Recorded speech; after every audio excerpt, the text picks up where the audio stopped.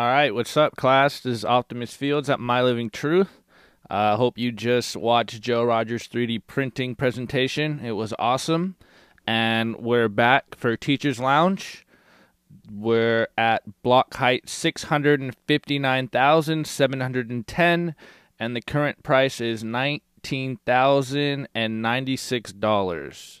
So, welcome back, everyone. We took the last week off for Thanksgiving holidays, and so I hope you guys didn't withdraw too much and you're ready to participate in Teachers Lounge. So thanks everyone for showing up. Nick, you want to throw in some words before we jump into the topics and stuff? Nothing too much. Just thanks everyone for coming out again. We just had a really good presentation from Joe Rogers on 3D printing guns and the similarities between 3D printing guns and Bitcoin. And we have some good topics here tonight. And yeah, I'm excited for it. Awesome. So, well, I'm sure everyone was shilling Bitcoin to their family, at least if you're an American over the holidays. I'm sure, everyone got at least some pre-coiner, no-coiner questions from family and friends. And so we have a few here that me and Nick and Justifer brought up. And yeah, maybe we want to discuss them, or we can kind of avert the FUD and just kind of laugh at the questions because, we know that they've all been hashed over for plenty of times, even on this show. So, the ones that we got and the ones that I remember getting were like, what would you do if Bitcoin, like, how do you use Bitcoin if there's no internet? So it's the standard, like, what are you gonna do if there's no internet? And I love Justifer. Justifer, do you remember what you said last night when we were talking about this? Oh, I think I responded with like, well, can you use a credit card with no internet? I mean, Yeah, it was bigger problems if there's no internet. yeah, that's exactly what Justifer said. That's exactly what Justifer said. Um, but yeah, I mean, we all say the same thing. But does anyone want to rant on not being able to use the internet and Bitcoin? Like we've all heard it, and All right, worst case scenario, right? Like there's no fucking internet, but you just want to send a Bitcoin transaction. You could always sign for a transaction offline. Doesn't need to be connected to the internet. The only tricky part is broadcasting that transaction. And there's the Blockstream satellite, right? So like you could just broadcast that shit into space, bro. So technically you don't need internet. I guess checking your balance you would, but it's I think it was NVK. I saw a tweet where dude, you could also I think you could also broadcast using shortwave radio, right? So if you yep. don't want to broadcast to space or whatever, so there's so many ways. Like the problem like for them would be like it's the same problem with the 3D printing. Like you can't make all that shit illegal, So yeah, they're screwed. Yeah, I was gonna like basically ditto what Nico said, but like, if the internet goes down, you can't make a credit card transaction, but you technically still can make a Bitcoin transaction if you have a satellite dish. So, I don't know, we're more secure from that. I Let's guess go. you might be able to do it with like a signed like a signed transaction from a wallet where the wallet balance is the entire cost of the transaction. No, but you could still build it. Like, let's say Yeah. you knew it like by heart. Like, you could still build that transaction completely offline, right? Well, like your wallet should already have like all the necessary data to be able to build your Yeah, transaction but before connecting to yeah, the but that internet. makes the assumption that that wallet that nothing's been updated since you went offline, right? Oh yeah, I guess. But everybody's assuming that they're all not running for their lives because the entire internet is shut down, which means it's most likely the apocalypse. So chances Yeah, are I'm not most worried about making likely my Bitcoin transaction. fire department, police department, like all hospitals, anything like essential is, or probably power plants are all like failing without the internet. So No porn. It sucks. It's terrible. Everyone's horny. Stay away from Nick. Well, huh? I saw the other day that when US East went down, that someone couldn't use their vacuum cleaner because it was internet of shit. But Dude, pretty funny. I feel like a lot of people, like the younger people, I feel like I would short circuit if the internet went down. I don't know what the fuck would we all do, bro? We'd all be so fucked. I'd have to read like books and stuff, bro. Like, Jesus. What is that? Yeah, what are What are we you going back talking to the about? Stone Ages? I heard about those things. all right. We hashed that one out before we get too degenerate on the pod. The next question that we got over here from our Thanksgiving normie questions is, when are you selling? I think this is a hard answer for most people to like grok when you tell them that you're like, dude, I don't ever really want to sell my Bitcoin. I want to trade my Bitcoins for assets and, services and products that I want and or need. And they look at you like, dude, you're crazy. Like, what are you talking about? Or you get the other side where like, dude, don't lie to me. I know you're just trying to get rich. So how would you answer people when they ask you, when are you selling? Do you just moon math them? Do you moon math them? Never, bro. You sell, you die. No, dude, the best meme to explain what it is you're talking about, right, is like the Morpheus one. Where he's like, Yeah. you're saying, like, if I sell Bitcoin for $1 million, and then, like, Morpheus looks at him, and the meme, of course, and he's like, no, Neo, I'm saying you won't have to, right? Like, I think that's the best meme, right? I think we'll get to a point, especially in Bitcoin's current trajectory, where, dude, like, I don't think you'll have to sell. I think that you'll be able to trade. Like, I'm not talking about buying coffee or that bullshit, narrative that everyone, like, oh, Bitcoin's for transaction. No, that's bullshit. No one's gonna want to use Bitcoin for transactions if the value is gonna be higher the next day, right? So that's a bullshit narrative. But I think that eventually, and I think the Michael Saylor on the John Vallis podcast put it so well. And Saylor basically said, like, look, if you have like a passionate purchase, right? Like if you really like a specific house or a specific boat or a specific car or whatever, and you really want to do that because you've wanted that since you were 13, like, dude, then yeah, like spend some Bitcoin on that. But it's like none of us in this room, I feel like, are gonna sell ever. I think we'll take a lot of that shit to our grave or pass it on to like our family. Like, I think that there's a lot of Bitcoin that shit ain't going anywhere ever, So it's like, yeah, I might exchange some Bitcoin, not sell it for dollars, but exchange some Bitcoin for things that I like in the future, maybe, right? But the vast majority of that shit isn't going anywhere. Agreed. Love that, man. I tell people that I buy Bitcoin for my great grandchildren. Let's go. I like that one. Dude, they're gonna like their descendants or whatever gonna look at us and be like, lucky little bastards. my great grandfather Nick, he had a huge dong and he bought us all the Bitcoin that we ever owned.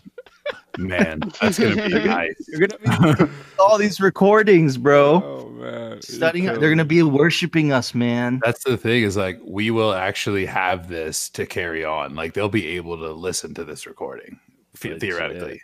Let's go. They're gonna have oil paintings of me over their fireplace, bro. Exactly. Yo, future grandkid, Bitcoin's at 20,000, bitch. The narrative that I've really fallen in love with lately is not even getting rid of your Bitcoin, just like using your Bitcoin as collateral to get fiat loans. And so you're still holding that Bitcoin because Bitcoin will, number will go up. And so you'll be able to pay off those fiat loans with the appreciating price of Bitcoin. And so you just start trading or using your assets, your Bitcoin as collateral. And, you just kind of start flipping the fiat value of it. And you just continue to hold those Bitcoins and you just leverage your purchasing power. So, I think Michael Saylor was talking about it on the same podcast that Nico was talking about with John Ballas, and I've been seeing like Pierre and other people talking about that on Bitcoin Twitter lately, and that just, I don't know, I get just an uber bulltard boner when I start thinking about what that might be and how we can possibly do that in the future. And it's just like, man, the opportunity is exploding for all of us, and it's just it's like hard not to be extremely bullish right now. And like we'll talk a little bit about the price movement a little later, but that's kind of the narrative that I've been thinking lately as well. But it's kind of hard to explain that to your normie, pre-coiner, no-coiner friends right now, the possibilities that will happen. I tried to do that to one of my family members, and I'm pretty sure their eyes started to gloss over after like a few minutes. So in the future, we'll just say soon TM to that, and then we'll show them we'll show them the way. If it's any consolation, I was working on my parents since 2016, and I finally got them this summer to take the leap. Let's go. Took 4 years, so keep trying. That's what's up. Yeah, I'll never stop shilling to the family. Can't have my family staying poor. You know what I mean? Love that. It's for the great grandchildren, right?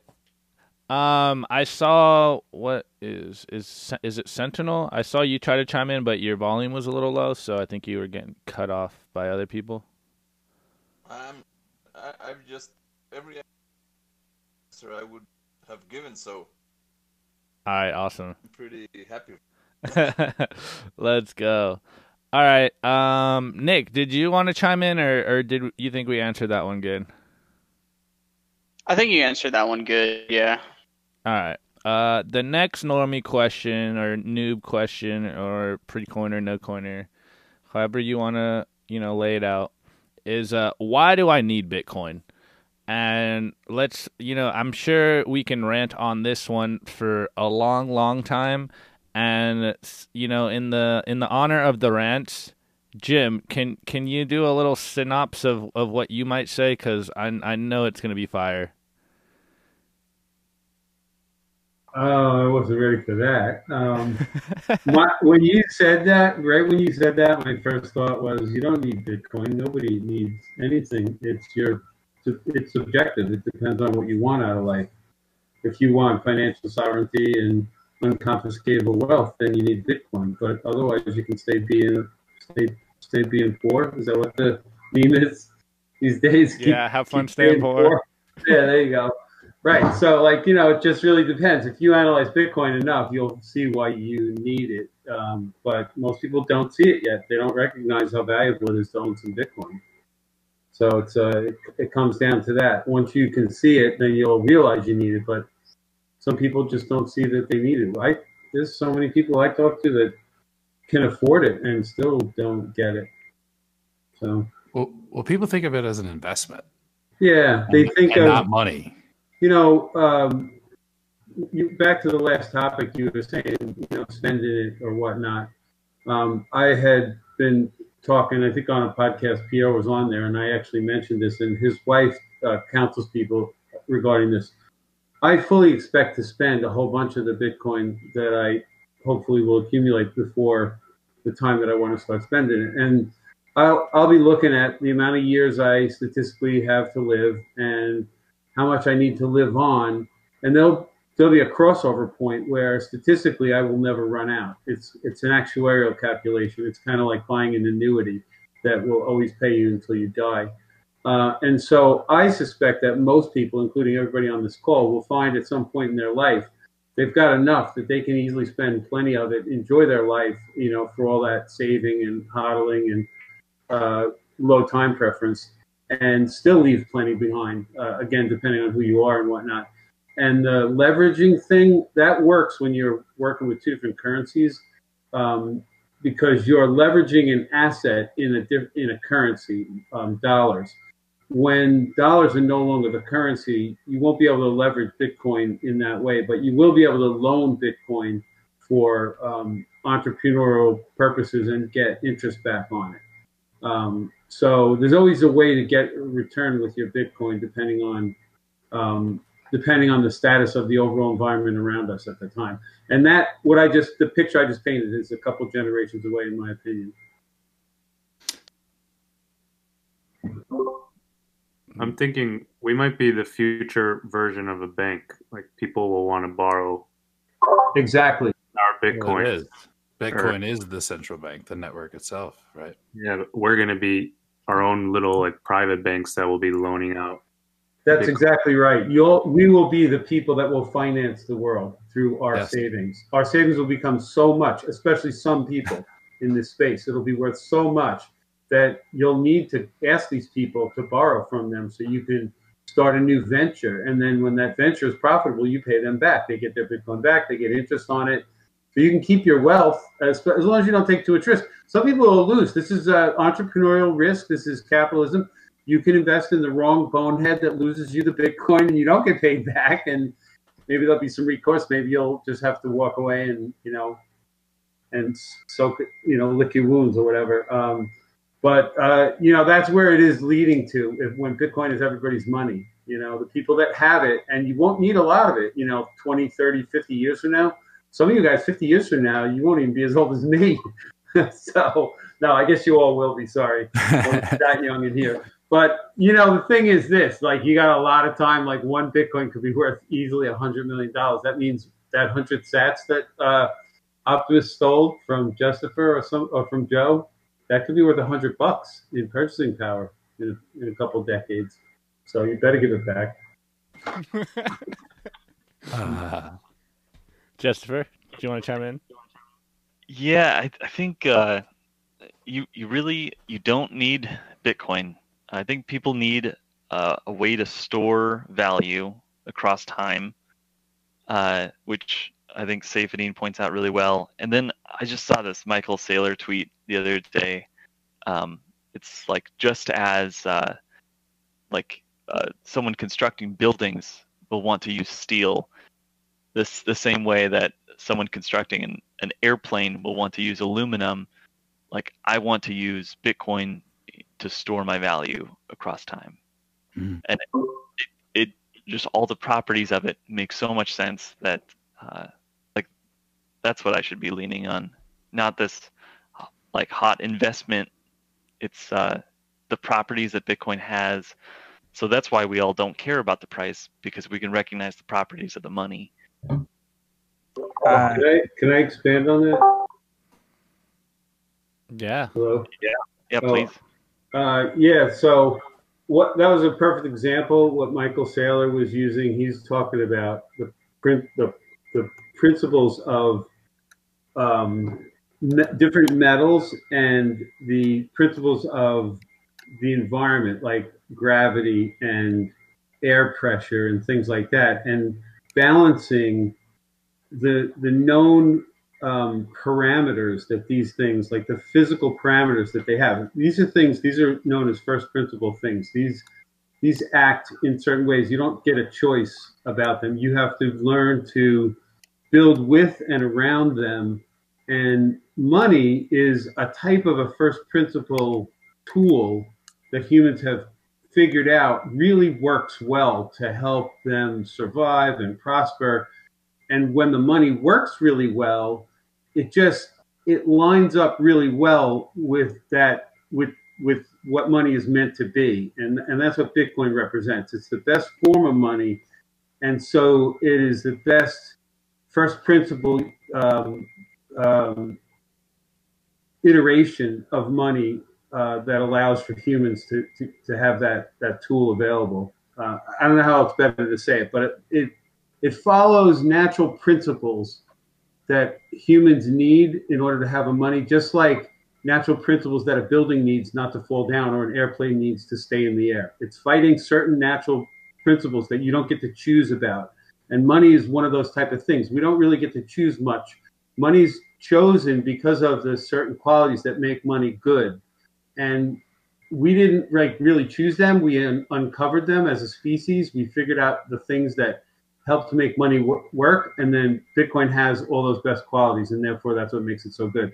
So it's a first principles thing. And when you tune into that, it's kind of like getting in tune with nature in a weird way.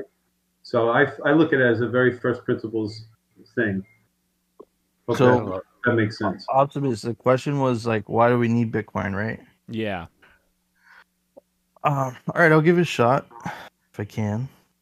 All right, so look, I love history and I always study history, right? And the story always struck a chord with me. And back in World War II in 1939, a lot of the Jews that were living in Germany, a lot of the reasons that they didn't leave was because they couldn't take their wealth with them, right?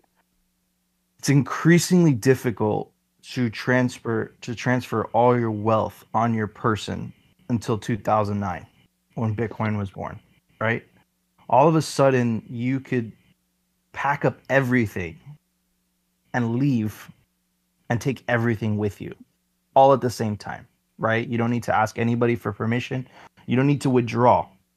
You could just take it on your person, right?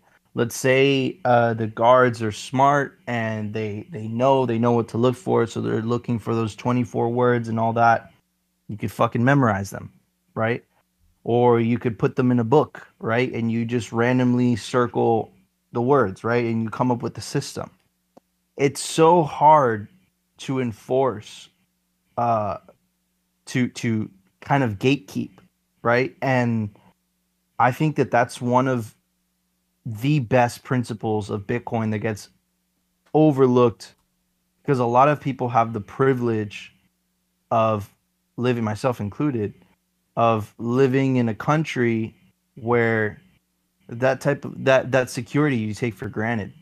And I think that it's gonna, that principle in itself, that sovereign principle, right?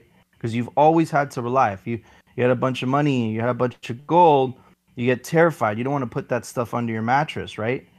But if you have a bunch of money in Bitcoin and you multi-sig it, you're going to sleep very well at night, right? And you know that money's yours. It's not getting fractionally reserved. You know that you could jump on a plane and bring everything with you, right? And man, that in itself is such a liberating technology for the human race. I think that's going to change. I think that's going to change everything. Right? Yeah, going off that, Bitcoin finally allows people to vote with their money and their feet, kind of like what American Hodl says on Twitter.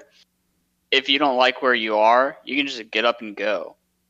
And like that relates today. Like if, Joe Biden really does get elected and he starts enforcing all these huge taxes, we're just going to get up and leave because we have the money and the power to do it. We're not stuck here like some other people. Yeah, and just to add to Nick's point, like it specifically about the potential for Joe Biden getting elected, and what tends to happen with with the Democratic Party as of late is that they've tended to go more socialist, right? And there's nothing wrong with that, but I just don't want to participate in that debauchery, right? And with Bitcoin, you don't have to, right? You're sovereign as hell. They have to take that stuff by force, right? And you can't do that on a massive scale, especially with the 3D printing presentation that we just saw, right? That's even more sovereignty, right? So it's like, man, it's an extremely liberating technology. And I'm gonna steal a quote from Michael Saylor because it was awesome. It was genius, where he basically said like, Bitcoin is the first technology that's run by engineers versus being run by politicians, right? And you know how engineers think, right? It's like, look, it either works or it doesn't work, and this is how it goes. And the politician's like, look, a plane could have 3 wings, and one of them is backward because, equality, right? Like they'll say some crazy shit like that, and you just have to play along. And these are the crazy people that are running the money. Right? Like, no shit, all this stuff is going down. These people are batshit crazy. Fix the money, fix the world, right? So I really think that the come up of sovereignty is really gonna free the human race, where we don't understand what the consequences are right now because we're in the flux of it. But bro, like, this is gonna be studied It's gonna be in textbooks, man. For sure. There was a tweet by, I think it was like Naval. He said the technology isn't really what makes Bitcoin what it is. It's more the people that are believers in it, which is basically what value comes from. But all these examples are super revolutionary, and that's why we're all in and crazy about it. But I've been finding an example to get boomers off zero. Basically, what I tell them is if you're holding cash, you should at least put a little bit in Bitcoin and just think of it as insurance on your cash, because the government can act irresponsibly, print a lot, and your Bitcoin will go up in value if that cash ever deteriorates. So that's been helpful, and I think it's also a driver of like what's been going on in the last year and why we're seeing so much hype and people getting in now. What I've really helped cut through and help people see is the other side of looking at it and price, where people are like, the stock market's going up, housing is going up, Bitcoin's going up. And I just laughed and said, no, it's not really. I mean, all assets are going up, sure, but it's really the assets that are priced in dollar, because the dollar is going down because they've issued 40% more dollars in existence just this year alone. Beautiful. Yeah, I ditto everything that you guys said, except like I would take the other side of what Jim said of like, I think people do need Bitcoin. Just at least when I look at my friends and family, they live paycheck to paycheck. They have cash. Like they don't have, assets. They probably don't trade stocks. So, if they're trying to save any of their wealth in cash, then they're getting robbed, and they just don't understand the game. And so I usually just try to explain inflation to people and explain to them that they're losing value if they're trying to hold dollars. And I just saw on Twitter today from Zero Hedge that apparently I think it was 40 cents to every dollar that we have was printed in 2020.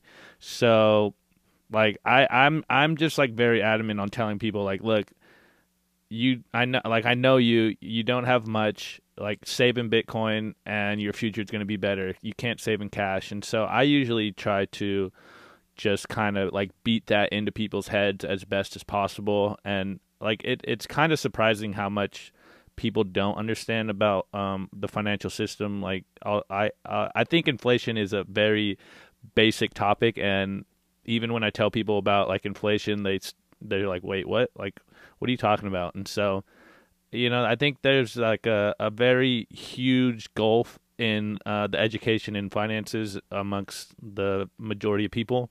And so I just try to break things down as simple as possible for them, and so they can understand their predicament and why they aren't able to save and like lowering their time preference and all that stuff. So I agree with everything everyone said, but except me.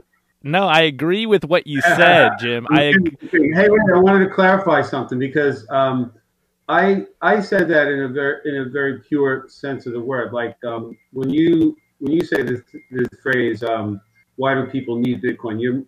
You're adding in there like a subjective value judgment that somebody actually does need Bitcoin. That's true. And there are people out there who can say, like, I don't care if I live on the street, man. I don't need Bitcoin. I don't need money. People give me money for free every day. I don't need to work.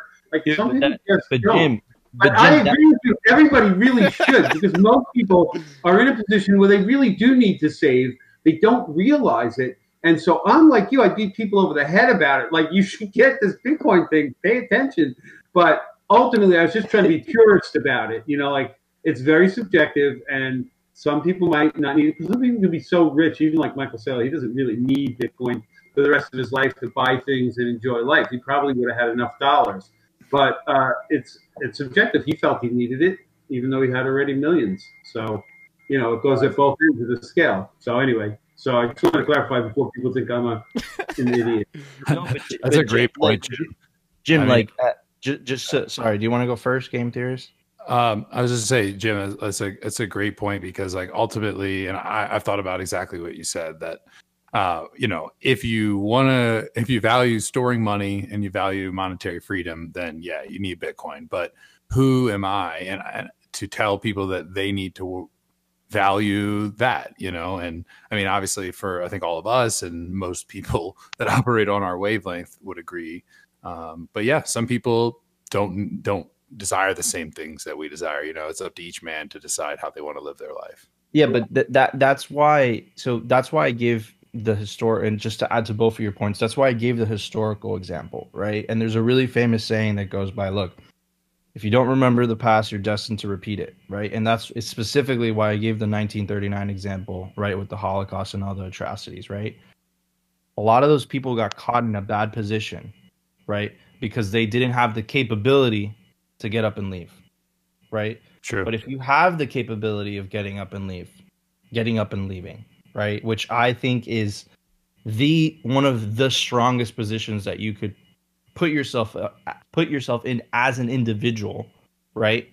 Not doing that is moronic. It's idiotic, right? You're putting your life in someone else's hands, right? Why would you do that?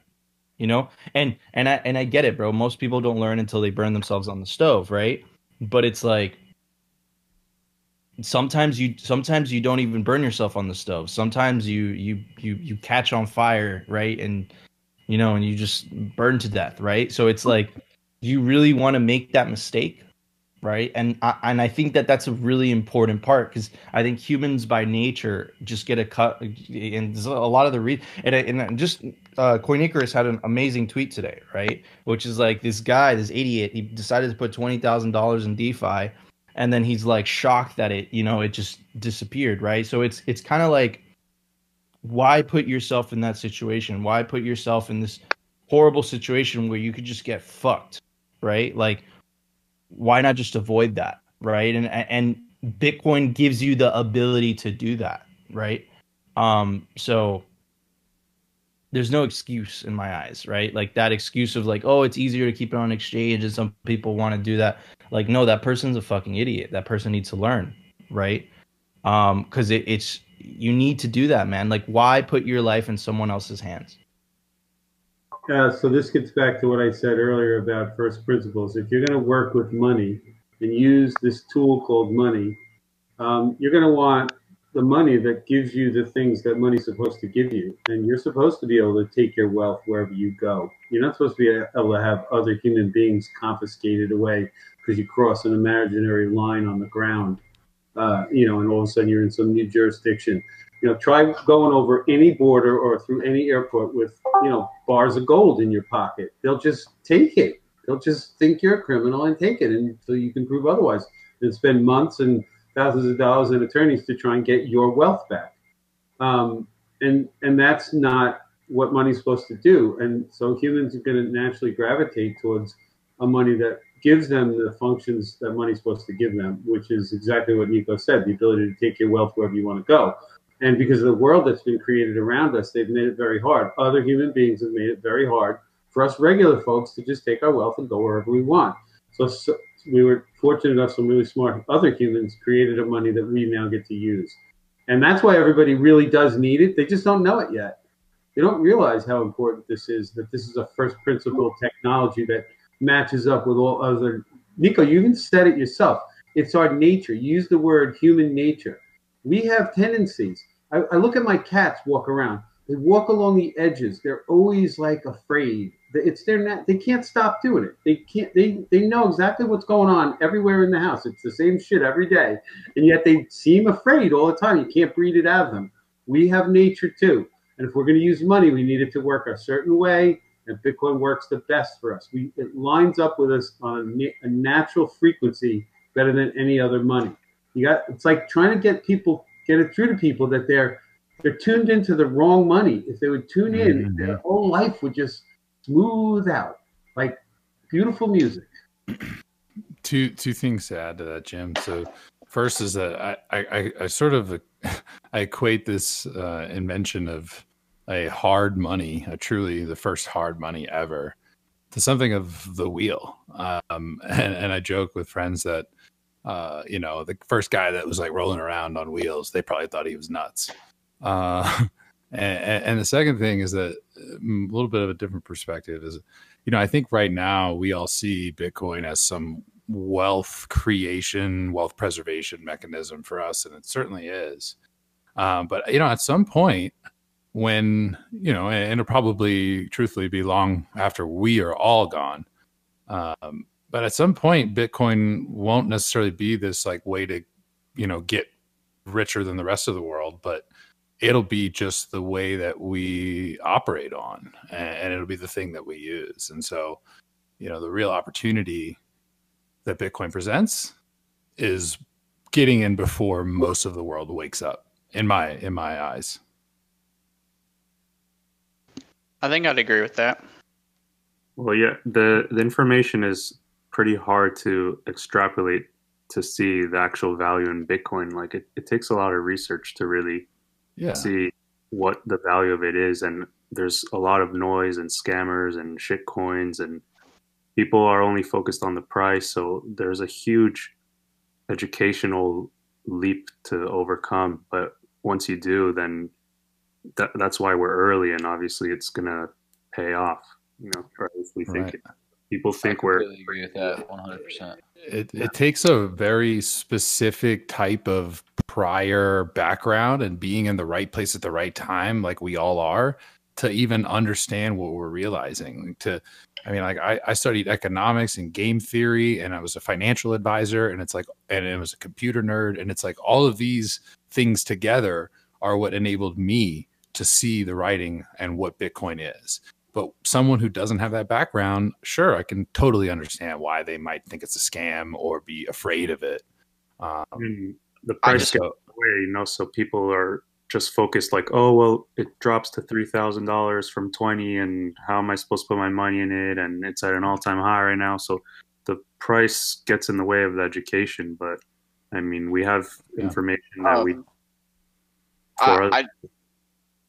Sorry, I didn't want to cut you off. I didn't mean to cut you off, but I just wanted to get this point in before anyone else. But I think that's a way that people look at it from a first world country like the United States. Like people in the U.S. look at Bitcoin like you don't know about it. They look at it and think of it solely as an investment. Like, oh, I can put money in and hope to speculate on price and get more money tomorrow. But people from, let's say, Venezuela or China, like I stayed at an Airbnb for a while, and my Airbnb host was from China, and she immigrated here to escape from communism. And she was asking me, like, oh, what do I do? And I was telling her about Bitcoin. And when I made the pitch that Bitcoin is freedom and, it's a way for you to escape communism, she was fully on board, and that piqued her interest. And like she bought the Bitcoin Standard, and she was like, I really understand this. And it's funny to me how she, it clicked with her right away. But with my parents, who have grown up in the United States their whole lives, they never see it as anything more than a speculative asset to try and make money on. So my parents will buy in at a much, much later price than this lady has. Yep. That's the thing. People in the U.S., they're the beneficiaries of the dollar being the world's reserve currency right now. So they're blinded by that. But people all across the world see the value of Bitcoin.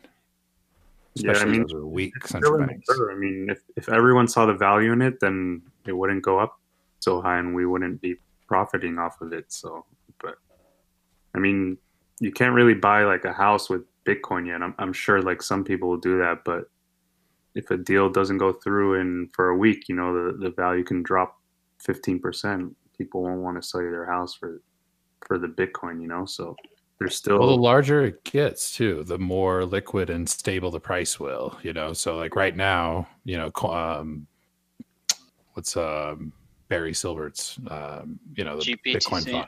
Yeah. Like if they come in there and buy, $100 million worth of Bitcoin, that's a huge amount. But when the market cap's 100 trillion and it's the de facto standard of wealth in the world, then the price will actually be very stable. I would think, just based on the same kind of first level mechanics that money needs. We've used lots of different types of money in human history, whether it's glass beads or silk or gold bars or paper or coins, you name it. They all have the same qualities that are desired. Bitcoin just has them all, finally, and it's not controlled by someone else for the first time ever in history. Bullish. It's amazing. And I would absolutely buy Bitcoin.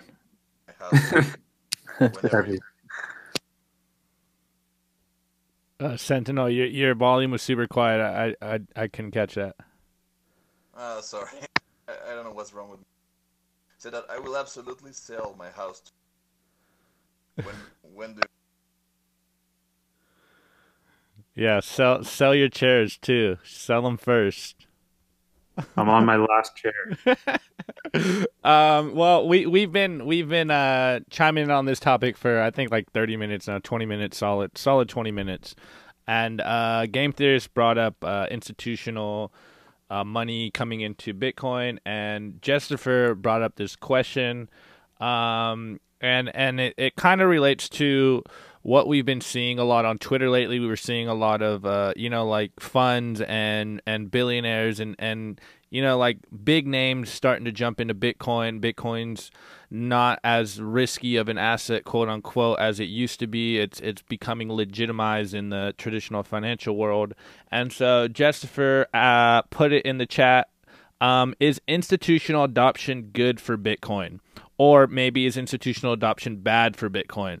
So, Jessifer, do you want to chime in a little bit, maybe give your thoughts, and then we can discuss on it and see what everyone has to say? Yeah, sure. I can just start it off. I might have to run, but let's see. We've just watched some like huge players come to the realization, what Bitcoin is doing, and they're buying up a lot. There's some of them are embracing regulators, or concerned about or thinking that they're gonna, like, Bitcoiners and Bitcoin is gonna have to change to comply. But on the other side of that, they're also making number go up in a massive way. So I'm just curious about all your takes on, is institutional adoption good for Bitcoin? I think we're gonna have a privacy war the next few years.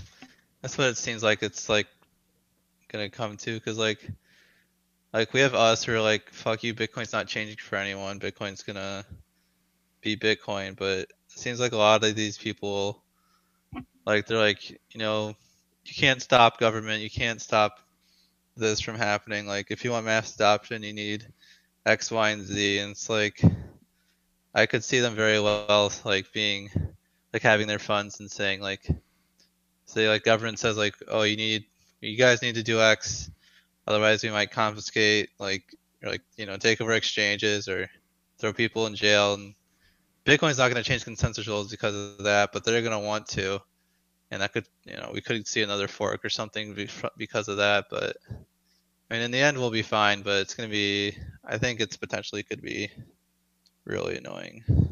It's the final boss. Yeah. If we win that, then we win completely. But so regarding institutional money, obviously I think it's a pro in terms of number go up, liquidity, like it just strengthens the value of it.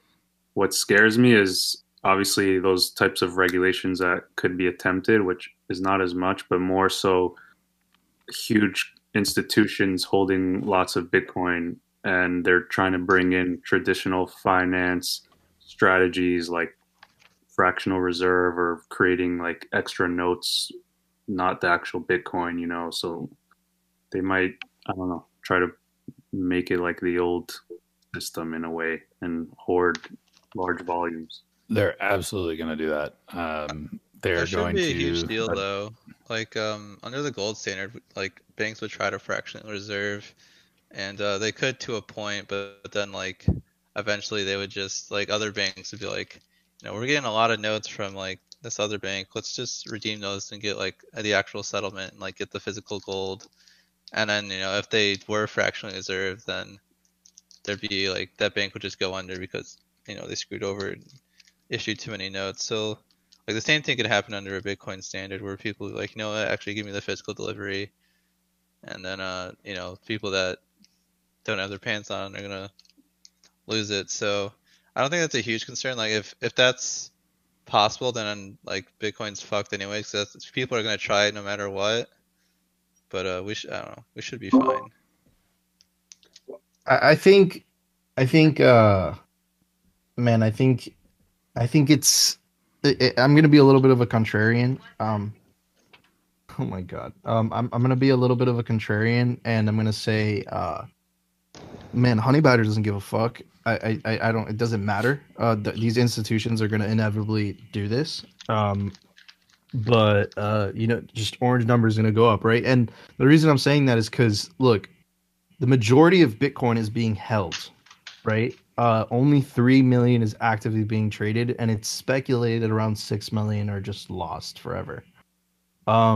So there's really not enough to go around, right? Like if these institutions, like first of all, they're really, yeah, it's like estimated around 6 million, or like 20% is estimated to be missing, right? There's no way to know that, right? That's just an estimation, but that's anyone's best guess. But my point is that these guys, like with Michael Saylor piling in, I think Guggenheim Fund announced another 5 million being bought.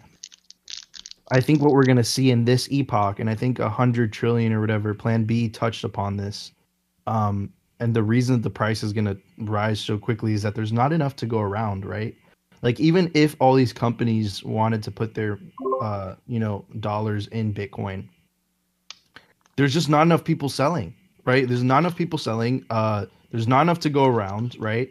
So it gets to a point where the price just keeps going higher. Are any of you guys going to sell? No. Right. So like, that's my point, man, is that there's not enough to go around. Like they're way too late to the game. If they got in this, they were calling us drug dealers at that point. If they got into this, like, back in 2012, 2013, 2014, maybe, right? But Bitcoin was looked at like kind of as a joke back then, right? So they don't have an ability to capture the supply. And without capturing a majority of the supply, right, you can't do all the shenanigans that you guys are describing, right? That's only really possible if you like as is the case in the gold market, the banks like are hoarding the majority of the gold, right? So it's very easy to manipulate. You can't do that with Bitcoin, man. People might only have exposure to buy Bitcoin through like GBTC in the future. Like spot Bitcoin might be so hard to buy. Like, I don't know. Yeah, but like what? So as the majority of the population ages, right? And right now there's like a statistic. It's like 80% of the millennial generation own and hold Bitcoin, right? And then I'm sure the Generation Z is going to be an even higher probability. And if you notice, all the people that are talking, like all the finance professors and all the idiots on Twitter, they're all over the age of 40, right? You don't see anybody under the age of 40, right, talking bad about Bitcoin. You don't see them. They're extremely rare, or they work in the financial industry, right? So as the population ages, I think this idea of self-sovereignty that sounds absolutely new and crazy to us, I think that's just going to be normalized, right? And the fact that these guys or these financial players, the legacy players, don't own a majority of the supply, nor is it possible for them to own a majority of the supply this late at the game. Right. I don't think they'll be able to get away with any of these manipulations. And even if they did, man, Bitcoin's been through worse, bro. That huge hack with the first exchange, like back in the day, right? Mt. Gox, the fork wars, like this thing is battle tested, so it would just be another, test for the honey badger. But I think that the honey badger will ultimately prevail. Like it's always prevailed with everything else, right? Yeah. I mean, I still think it's extremely early in terms of market cap and everything. Like actual institutions are going to still hoard huge amounts. Like Yeah, but price- I'm so well, like so We I'm are not so talking. early. I'm not talking about the. I'm not talking about the. I'm not Bitcoin's talking about market hoarding. cap, Jeff I'm talking Bezos. about the total supply. The total supply. Even if they wanted to, they couldn't can't. capture With it. the right couldn't. funds, they would be able to, though, in my opinion. They have enough money with the. No, I mean, man, we're talking because selling it $1 to million them. Well, they at would the same they would time. drive supply and by demand. trying to buy it. I They would drive agree. the price up on themselves. Exactly. It's supply and demand. They It can't would do be it. infinitely impossible for them as if we all decided that we would not sell. Yeah, they're gonna start now. Mhm. They are. I mean, Exactly. maybe I'm getting a little Here's a conspiracy, question: but how many Bitcoin holders? Because we're extreme on the spectrum, I would say. But like, how many people own Bitcoin to that they basically have the idea of never selling? Like, I So would say it's a small percentage. only 3 million Bitcoin are actively being traded. The rest are either lost or being held in cold storage.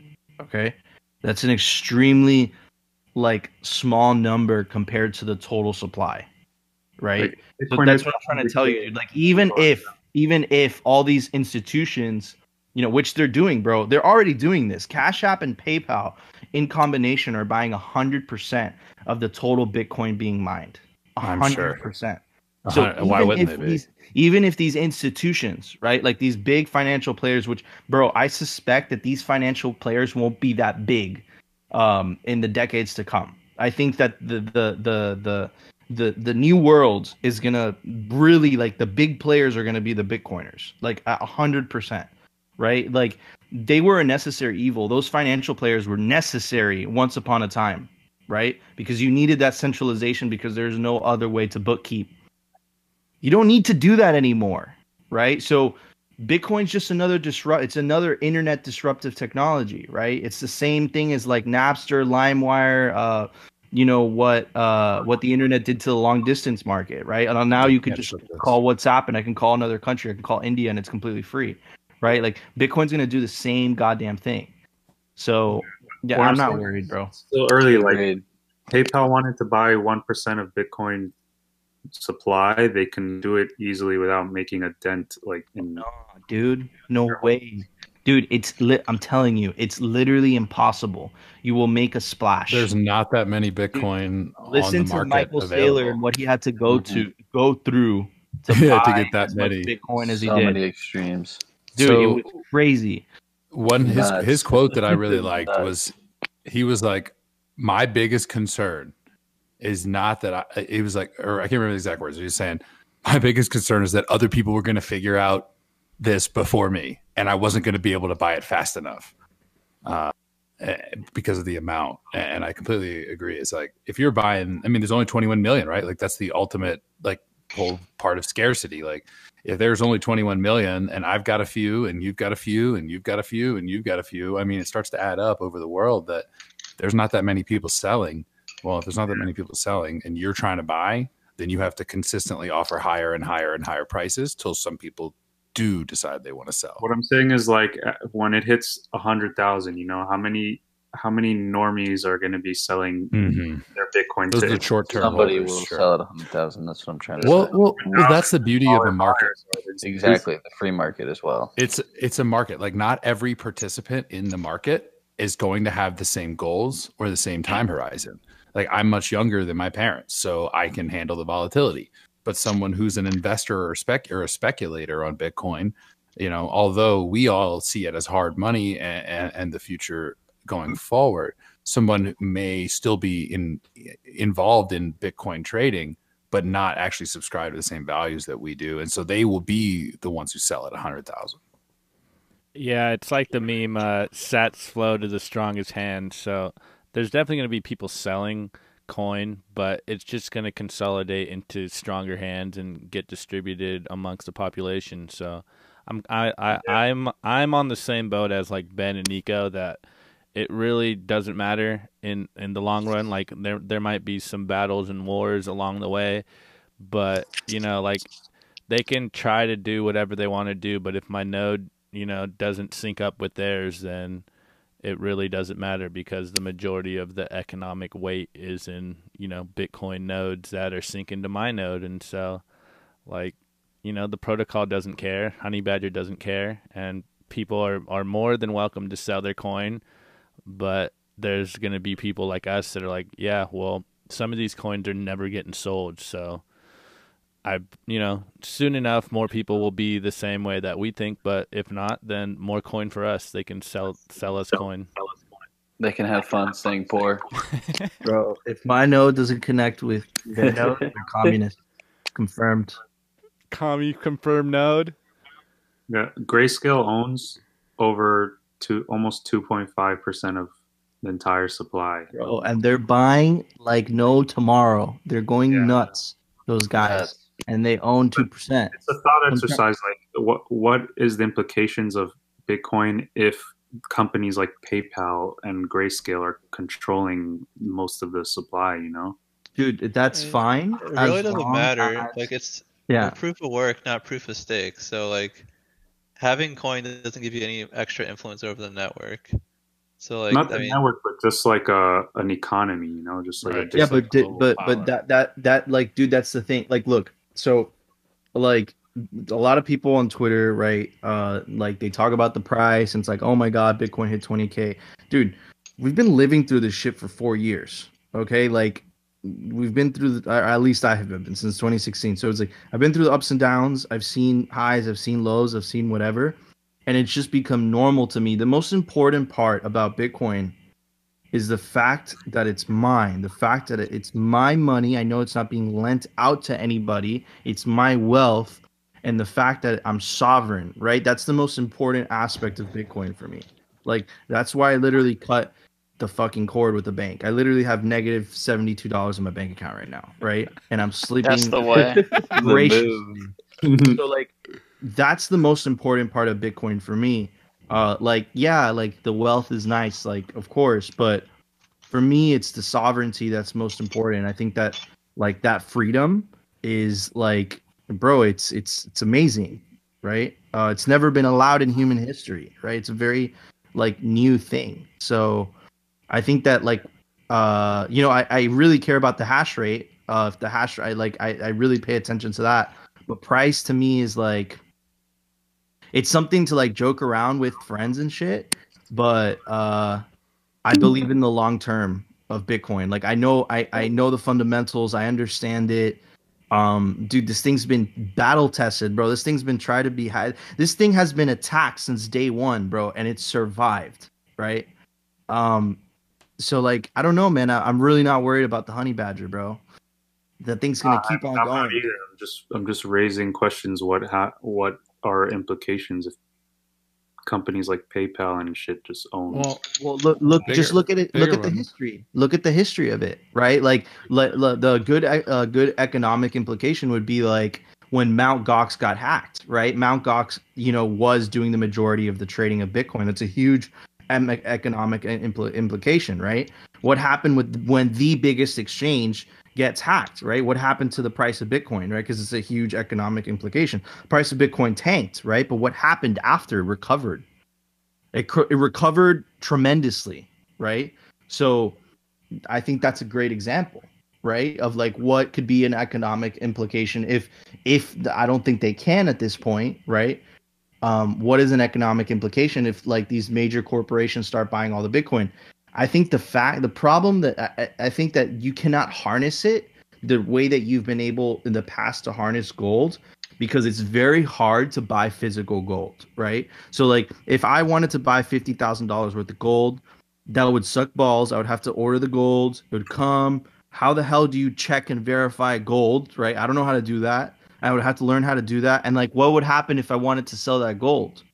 I would have to go to a store, pay a premium, sell the goddamn gold bar. But what if it was like $1 million worth of gold, bro? I'd have to bring like a pallet, and get a truck. Like, it's extremely inconvenient, right? So like what that led to a lot of people is it led a lot of people to buy paper gold, right? But the problem with paper gold is it gets fractionally reserved. Bitcoin is different, right? Bitcoin, you could withdraw, you could take it out of the system. Like the proof of keys is a great example, right? You can't do that with gold. You can't be like proof of gold, like what are they just going to send a bunch of gold bars everywhere? You can't do that shit.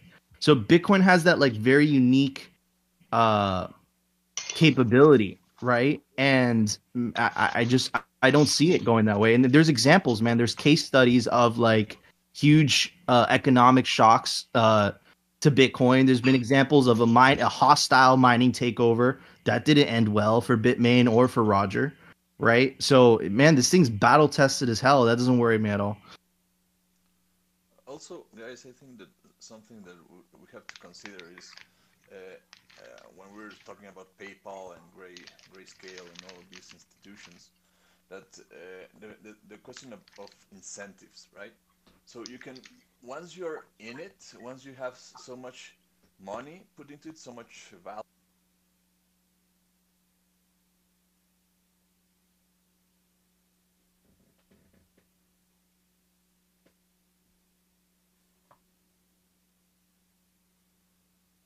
Did we lose him? I think we did. I thought it was me. I thought it was me again. I was like, damn.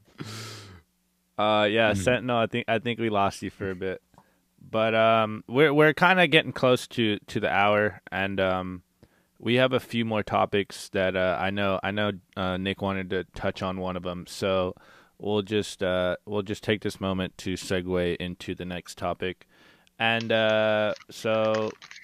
We saw this week that Bitcoiners have taken over the 30 under 30 list. So, Nick, do you want to give Jack and all them a shout out and maybe elaborate a little bit on what your thoughts are and stuff? Yeah, shout out to Jack Mallers who made the 30 under 30 Forbes list. The dude is absolutely killing it. He's the CEO of Zap Solutions, and I believe it's Zap Solutions, the full name of it. They also are the company that made Strike, the app that literally everyone loves, completely changed the game. And I know that Strike, he's been teasing it on Twitter that it's going to be global pretty soon, and that's going to change everything. It's so awesome to see that Bitcoiners like him are so driven and entrepreneurial, and like he's actually making the changes in the world that like really fucking matter. You know what I mean? He didn't the way I see some people in the Bitcoin space not contribute anything, still like make a lot of money. Like I saw some other people in the on the list that I feel like don't really contribute anything much of value, at least anything that I find valuable. I'm not saying they don't provide value, but just anything I look for. And I just think Jack's killing it. Dude, I 100% agree. So one thing to add on that, if I can, I just posted a link, but I tried to compile a chart showing fees from a bunch of different places you could buy Bitcoin. At least in the US, I guess, and Strike is like the lowest. Strike's fees are second to none. So like lower than Coinbase Pro, Kraken. Lower than Kraken. I didn't put Coinbase Pro on here, but I should have. Well, Pro is more than Kraken, so yeah. So what is the Strike fees then? Because I'm looking. Apparently, they're nothing. They're at the very bottom. They're 0%. They have they have chain and lightning fees depending on that's kind of incorporated. They have some sort of spread. They've got some magic under the hood, but apparently there's 0 fees. I think everybody the spread is less than the fee that Kraken's charging. Yeah. Okay. Apparently it's magic. Anyways. Yeah, it's magic. I've been using the lightning for the past month, and I love it. I have a question about kudos to Jack. Kudos to Strike. Agreed. The centralization. One thing that people ask me sometimes, and I just don't have an answer for, is like the whole Satoshi wallet and all the Bitcoin that are locked up there, and like the whole Craig Wright thing. I mean, I don't really believe that for a second, but like the fact is, like, what if Satoshi isn't dead and like has all of these like coins just chilling and like I'm just curious. It's not a problem. So you can't spend from the Genesis block. Right, so like the first block of Bitcoin, you can't spend from it. Okay. That's only only 50 50. Bitcoin. Yeah, it's only 50 Bitcoin. And then the other addresses, supposedly the other Satoshi addresses, no one knows for sure that they're actually theirs. You could speculate, but you can't know that it's for sure that it's Satoshi's. And then the ones that people are maybe sure that it was him, dude, they haven't moved in 11 years.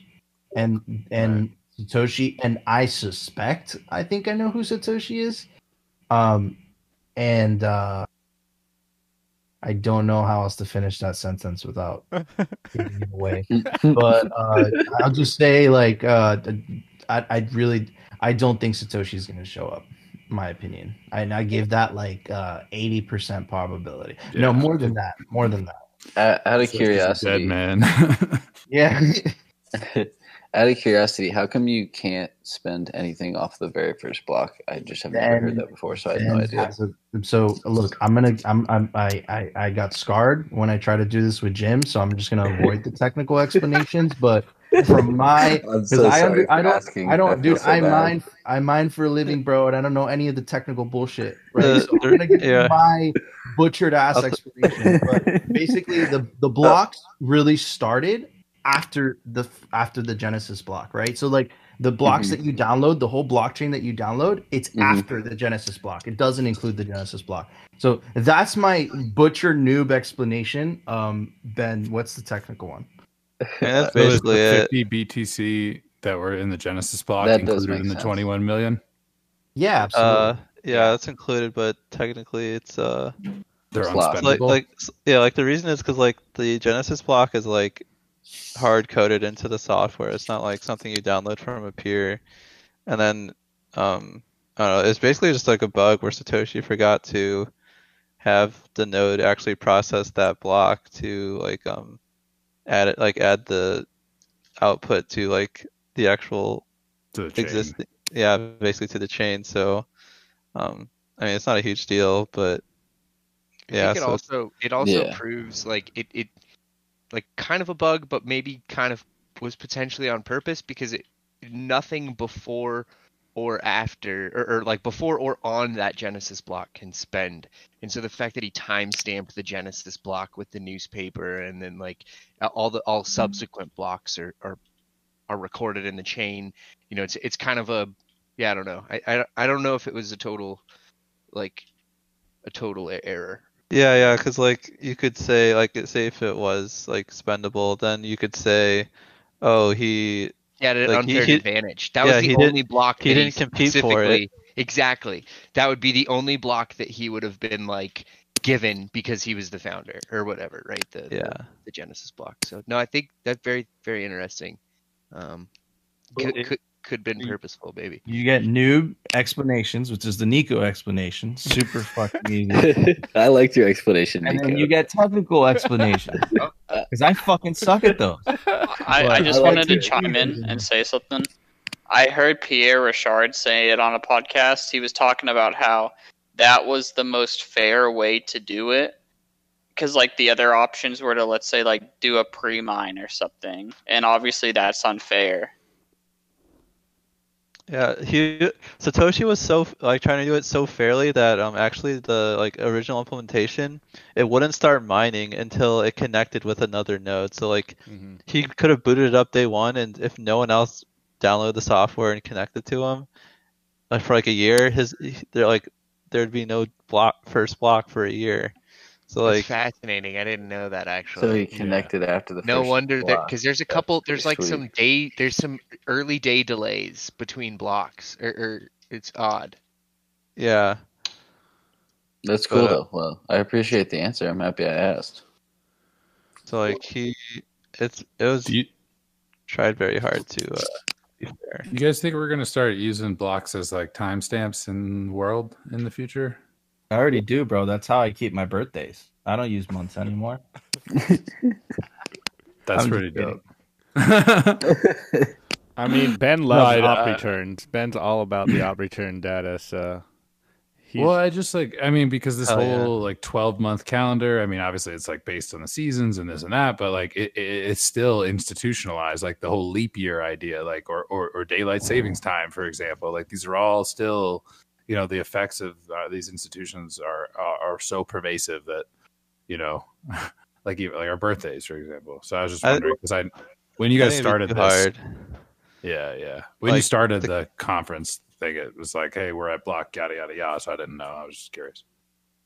It'd be so hard. Like we have such a network effect around like the Gregorian calendar. Like it's not even like we fucked up like units of measurement where like, America uses a different system than the rest of the world. But literally, the one thing that the entire world agrees on is how we measure time, nothing else. So like, Right. it's gonna be super hard to get. You literally have to convince every single person on the planet to change like the measurement of time.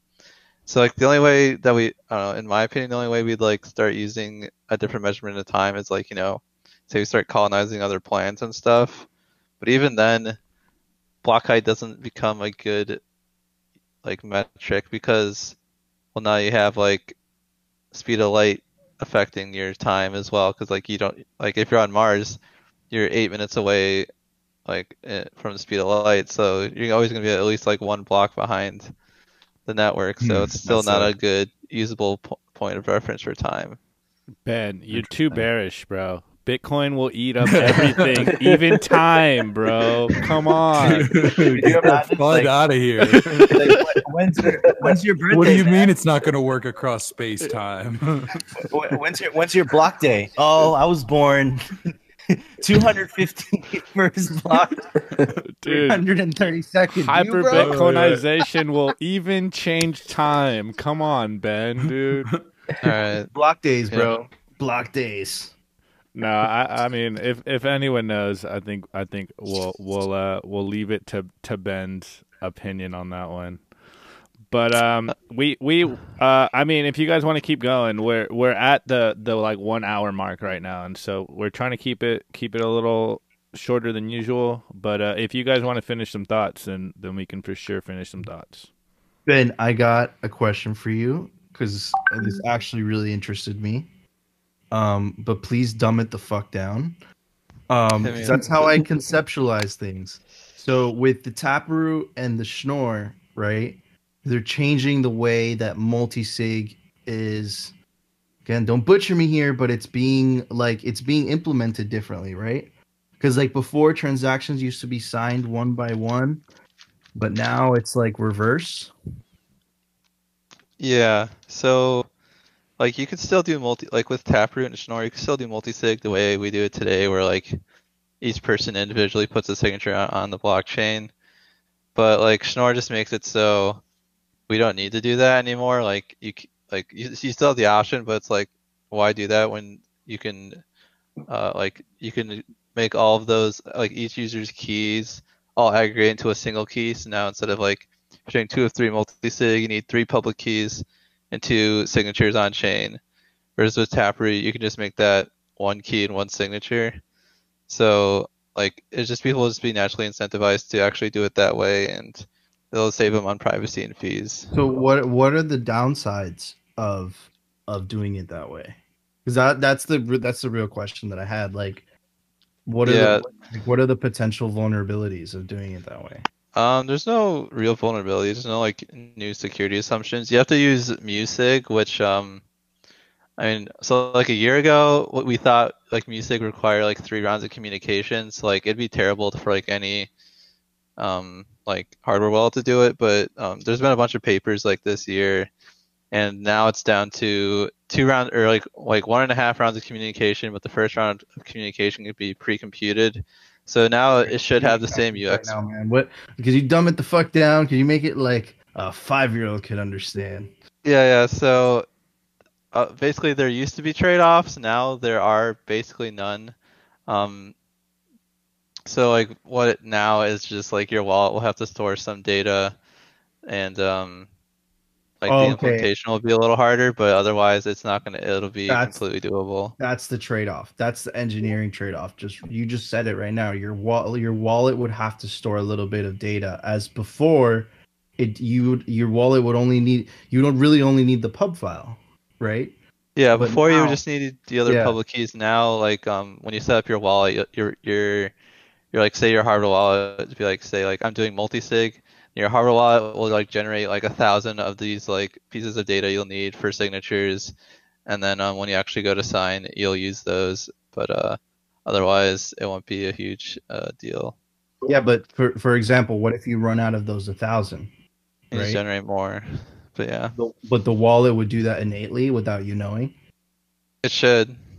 Like if it's a hardware wallet, you might have to like manually do it, where like plug it in like to like re-up on your pre-computed data. But otherwise, it shouldn't be a too hard So thing to do. would the wallet have to know? Do you get what I'm trying to tell you? Like, you know how a cold card is basically it's like it doesn't know anything, right? It just signs. Yeah, so like you'd probably like add a new function to the cold card where you say like, instead of like, don't sign this thing, I want like your pre-computed data for music, and then I'll give you like. Wouldn't that, because that's another attack vector to a hardware device? 'Cause I knew there was a trade-off. Like I knew there's always a trade-off. So like, wouldn't that open up another attack vector, which is exactly what you don't want for a hardware wallet? No. I mean, like hardware wallets today don't have more functions than just signing. Like a lot of them, like you can do like validate this address as part of your keychain, validate or just like give me pub keys or give me your xpub, and like there's lots of different functions that hardware wallets can do today. So like adding a give me like pre-computed data won't be too big of a deal, and like it's still just. Okay, work with me here. What if you could inject malicious data, right? Or would it not match because it needs to be cryptographically matched? Yeah, like if you gave it bad data, then like you wouldn't be able to create a valid signature, and you would tell immediately. Gotcha. All right, thanks, man. Yeah. So as long as the software is good, it should be like 100% safe. But and there shouldn't be there's no like new attack vectors really, as long as you're building it correctly, which should be doable. And like all the stuff that is like gonna be like the hard stuff to build, like all this cryptography stuff is like, that's like by far one of the most reviewed stuff. Like that's like the cryptography libraries that like are super hard to change and go through like tons and tons of review. Like the Schnorr PR took like 2.5 years to get merged. So like, I don't know, I'm not too worried about that stuff being exploited and having like vulnerabilities in it. Did you guys see I think it was Deloitte that came out with the article about quantum computing and being able to break modern day cryptography? Any thought? I truly was like so far out of my understanding, but yeah. So just look back on, like, I'm not a really a technical guy. I understand concepts very well. So like, you just look back at Satoshi. Satoshi has an answer for this, right? And basically he says, look, SHA-256, which is the algorithm that Bitcoin uses, whatever. Could have butchered that explanation, but that's my understanding of it. It's going to last a couple decades, right? A decade or two. He says it's very strong. He says eventually, it will be broken, right? And his solution is just work from the last honest block, right? So like, you look at the blockchain, right? And from the last block that was honest, right? There's going to be a whole shit show, but that's Right. socially proposed solution, right? So like, yeah, I mean, it's in the, it's in the language. Like he sees that it's inevitable that eventually, hardware will be strong enough to break the Bitcoin algorithm. But dude, I'll put it to you this way. If SHA-256 gets broken, it's like the electricity thing. We have much bigger fucking problems. Right. Yeah. Right. Bitcoin being hacked. Completely agree. If like the stuff that Bitcoin relies on is broken, that means every single nuke on the planet can be accessed by anyone with a computer. So like we have much bigger problems to worry about if Bitcoin's broken. And like you need to be able to like basically factor huge numbers. And like I think the biggest number we've factored with quantum computers is 15. So like the number you need to be able to factor is the amount of atoms in the universe. So like we're very far away from doing anything actually interesting. But I mean, it might come one day, but not for a while. We still got a couple decades, bro, and there's a solution, bro. Like he points out the solution, and it just and it's like we obviously do a fork from the last honest block, right? But that's so many decades out. And bro, but it's a good solution, man, and that's Satoshi's own solution, right? So there's an answer to that, man. Yeah, we can soft fork it too, so we don't need a hard fork, which is even better. Yeah, that's much better. Yeah, but how would you do that? That's actually a really good topic. How would you do that without a hard fork, right? Because all the other addresses would be compromised. Yeah, so you either just have to say like, in the next year where like anyone on an old address, their coins aren't spendable, which is gonna fucking suck. But Sounds so like we Force hodl. Force hodl, dude. Well, it's a soft fork because it's backwards compatible, but it fucks over users. So like you'd want to do this with like 10, 20 year like time horizon, and then proof of work's easy. You just like add 2 proof of work algorithms. So like say if SHA-256 broke, so we started using like SHA-3 instead. You just have like old blocks still validate the SHA-256 proof of work, but it's a lot easier to solve. And then we have a second difficulty adjustment thing going on for for our new hashing algorithm, which should be like SHA-3 or some quantum safe one or whatever. Bro, it's basically much better than modern monetary caca, right? So yeah, exactly. Like That's the the silver lining. inherent properties of Bitcoin won't change. So like we can fix anything in Bitcoin with a soft fork. It's just you got to be clever sometimes. Beautiful. All right, guys. Well, I'm sure we could keep going for another hour, but we like to keep this short for the noobs. I said that we would talk about the price on this show, but we don't really talk about price too much. We're hodlers, so we tell you to avoid trading. But I will say that this last month was the highest price month in Bitcoin history. So, just there's that note. And then I think it was Nick last night, or maybe it was Justifer, that brought up the point that everyone's a genius in a bull market, but it's the bear market that makes you a strong-handed hodler. So if you're new to this game, get your head screwed on straight, because shit's going to get wild and you're going to be tempted to let go of your sats. So learn the value of your sats and, come join us next week and we'll be here and we'll tell you what you're holding. So, Nick, you want to wrap it up for us? Sure. Thanks again, everyone, for coming out. This was a great discussion. And yeah, I hope to see you here again here next week. Beautiful. All right, love you guys. We'll see you next week. Thanks for coming out. This was episode 43, and we'll be back next Wednesday. Peace.